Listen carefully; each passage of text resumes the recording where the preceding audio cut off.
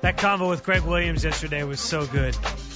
You can find it at 922thefan.com. Also use the rewind function in the Odyssey app. You can go back 72 hours if you so wish to listen to things you might have missed. Right now, though, you don't want to miss the next segment, which, of course, 9 o'clock, always reserved on Overtime with Jonathan Peterlin for the Fan Focus.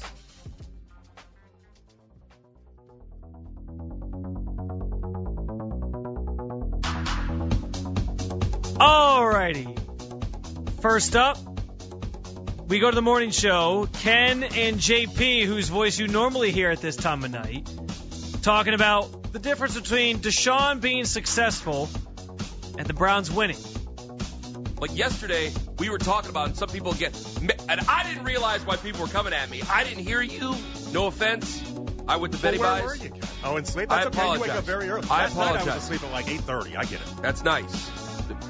Congratulations on all your success. Thank you. Yeah. I didn't realize. Okay, that might have been capabilities of going to sleep at 8:30 too. But that might have been why some people were a little bit sensitive, because I kept saying at the very tippy top, winning is job one. That's my entire goal, is win. Everything else we'll figure out. My thought of it was, hey, you win and he plays well, you're going to feel that much better about the rest of the season. Right. You're going to feel that much better about what the future holds for this football team. I took the long-term approach, right? What was that? If Deshaun Watson was great out of the gate, then I don't have to worry about having a great quarterback for the next 4 years. I don't have to worry about it at all. If he's great out of the gate, but was that he's more not going to important? go backwards. Was that more important than winning? Obviously, I think I was wrong about that one, Ken. At least my interpretation of it. That's why they got all upset with me yesterday. In hindsight, did people get mad at you yesterday or upset with you? There were some people going, what? They kept confusing, and I'm going, I'm not saying that winning isn't the most important thing. I start every sentence with saying winning is number one, then we worry about everything else. But we examine as the week goes on. I'm taking I thought everyone that was coming before that week started, it was a penny wise and pound foolish take, right? To be like, oh, I just want the win, and if Deshaun doesn't look good, he'll get good. I thought that was a little like, you need him to look good. I think JP has this right. Yes, winning is the most important thing at all costs. I just went on a rant about how impressed I was that Kevin Stefanski proved he isn't as stubborn as we maybe thought he was. He can adjust on the fly.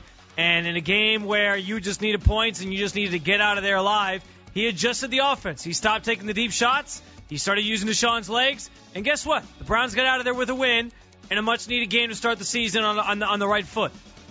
That is the most important thing. But at some point, yes, we can't make excuses for Deshaun. We can't sit here and say, well, it's the weather. There's going to be bad weather in Cleveland. He came here. He knew that. Obviously, we'd like to have a dome where he doesn't have to worry about it as much. But that's not the reality right now. So, yeah, at some point, Deshaun has to look better. At some point, he has to look like the guy you invested 3 first-round draft picks in to trade and $130 million or $230 million guaranteed in a contract. It's okay that he didn't week one. I said it. There's probably still some rust there. I can live with that. But down the stretch of the season, man, he better have his act together. We can't be doing the same is he or isn't he 5 weeks from now that we're doing right now. All right.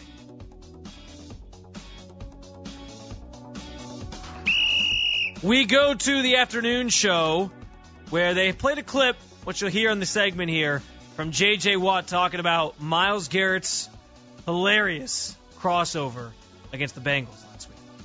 When you're doing a crossover move like that before the play starts, that is the definition of in the zone. I know the feeling. I know that I've never done a crossover before a play in my life, but I know the feeling of thinking I can literally do anything I want on this field right now, and I'm going to dominate. And that's what he's feeling right there. He's like, screw it. I'm just going to do some crossovers. And the funniest part about it is he showed the offensive lineman the move he was going to do. He literally did a crossover on the center and then just blew right past him. Watch, he takes one step to the left, jabs, and then goes around. Like he practiced it for 3 seconds before the play started. Like, take a hint here, bud. Probably going to get caught with a crossover. So again, that was J.J. Watt on Myles' crossover.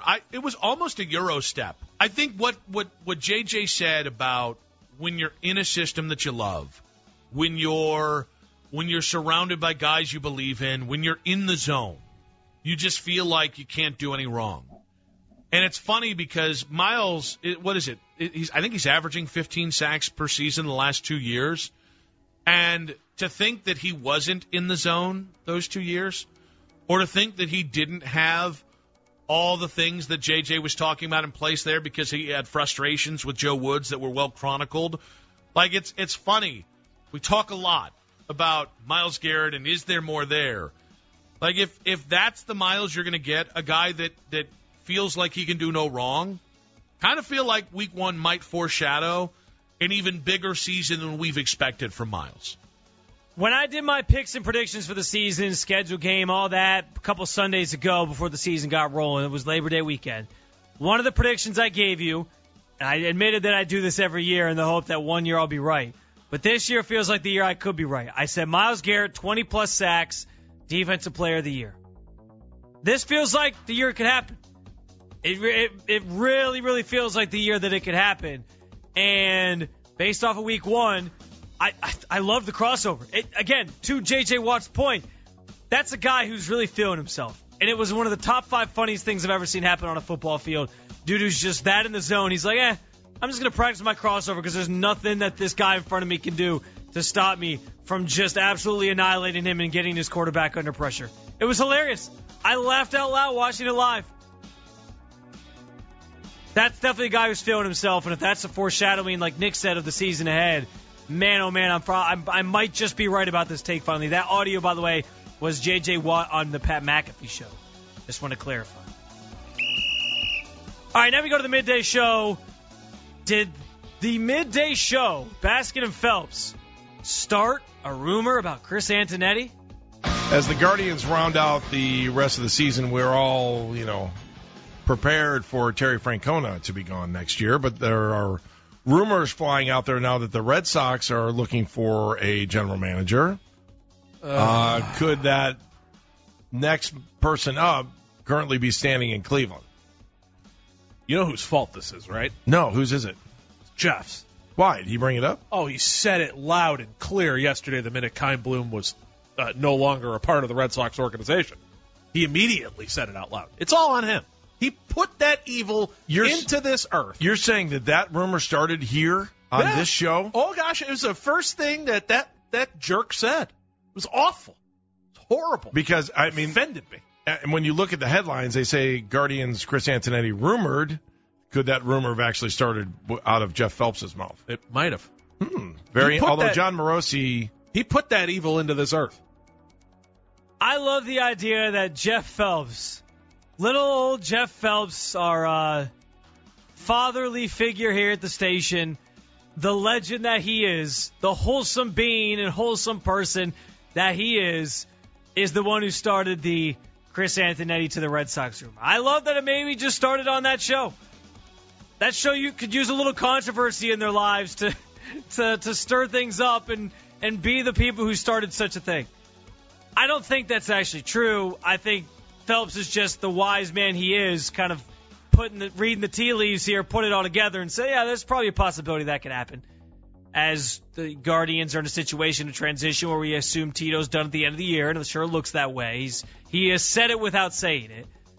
Why not? Why wouldn't Antonetti maybe be right for the taking for another team? And the Red Sox are right there in the conversation. So I get what he was saying. I get what he was doing. I have more thoughts on this, but I'm not going to give it all away for you here because we're going to do it later in the show. All right, back to the afternoon show. Sort of start talking about where we started at the top of the show. Flipping the script on the Pittsburgh Steelers. But, at some point, I can't wait for the day where the Browns have beaten the Steelers enough when it counts to where Steelers fans are no longer in denial, and all of a sudden they look at the Browns as a real threat. How long do you think it's going to take to get to that point? Is it going to take years? Is it going to take Deshaun Watson becoming the franchise quarterback? Is it going to take kicking their ass several times in a row? I think any of those things would help. I think you have to cost them something. And I know, you cost them a chance. No, I don't think anybody in Pittsburgh in 2020 had Super Bowl aspirations. Right. Right? I think that was a year where that was at the tail end of the Ben year and the Ben era. And I think they knew that they had some talent-thin rosters and that they were just by virtue of great coaching from Mike Tomlin and the culture. Mm-hmm. So, I think even that loss, or they blame it on, it was the pandemic. They blame it on everything other than what it was, which was a first-rate ass-kicking.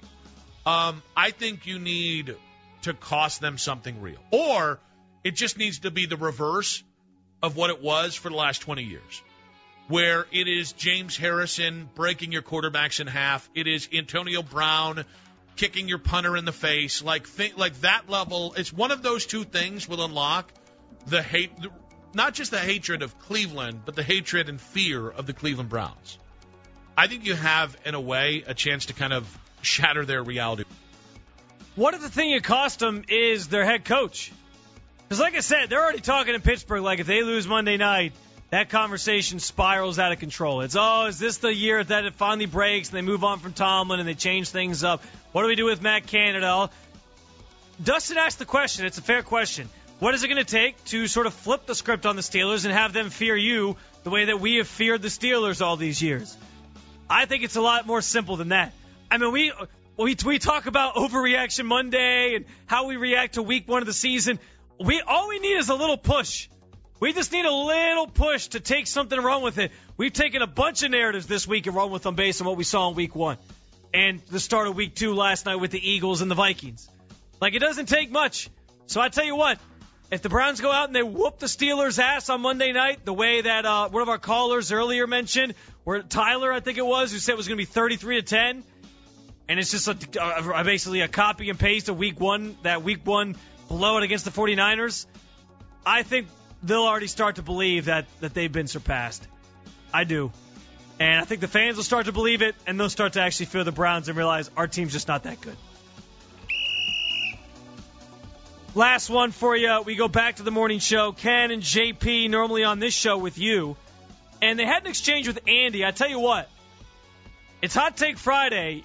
Usually we reserve that for the night show when I'm filling in.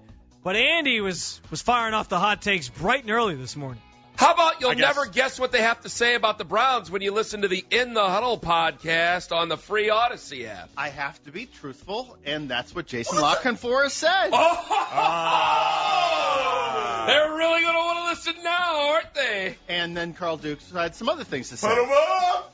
Put 'em All right, up! that's actually pretty That's good. Great, actually. So, The Carl put 'em up your Dukes is pretty good. That's a good tease. I like Carl Dukes. So, have I done my job in promoting the station and the podcast on Odyssey? Owen? Oh, wait. I got to do the do. He doesn't hear you. An Odyssey station. Pavlovian. Thank you. I can't believe that. Goodbye. Thank you for coming in. No, thank you. Goodbye. I mean, Real pleasure. Congratulations on all your success. holy. No. You know what? I'm sick and tired of it. I'm telling you, we're about to. You know what? I'm not going to say because then he's going to bother me about doing what I was about to say, so I can't do that. I'm tired of being ripped off over here, Andy. I'm tired of the company ripping us off. Your mic's back on. You need to call the brand manager over in Pittsburgh and the brand manager in Chicago. I think I actually follow the guy. So did you hear bidding? And the people in Baltimore. Hey. How about a little something for the troubles? You can do coming in hot. You can do congratulations on all your success. But Tone and me and Owen and Double A would like a little something for the troubles. You can send a box of donuts every now and then if you want to. You got it. Box of donuts. No problem. All right, thanks. You tell Parkins over there to take care of it. How many donuts? Well, I mean, obviously I'm going to have a dozen, and Owen's going to have a dozen, and Anthony will have one, and Double A, I don't even know if he likes donuts. I'll have two. He'll have two. It's Double A something said he'll have free. You two. know, Double A's getting on it if it's something I'm just going to say this for the world. Donuts are the most overrated food ever. Well, you just... I mean, It's overrated. coming in hots at 9:40. Overrated. Coming in hots at 9:40. Not now. Bye, Ken. Bye, John. Jake nodded his head. I think he just found his hot food take for the night. What in the world is going on here? I respond to our boss's ridiculous take when we get back on the Fan. Hot Take Friday, different than coming in hot, but Hot Take Friday coming up at 9:40 here on the night show as well. Bring your hottest takes on food, sports, movies, anything other than political conspiracy theories are fair game. We do it at 9:40 here on the Fan.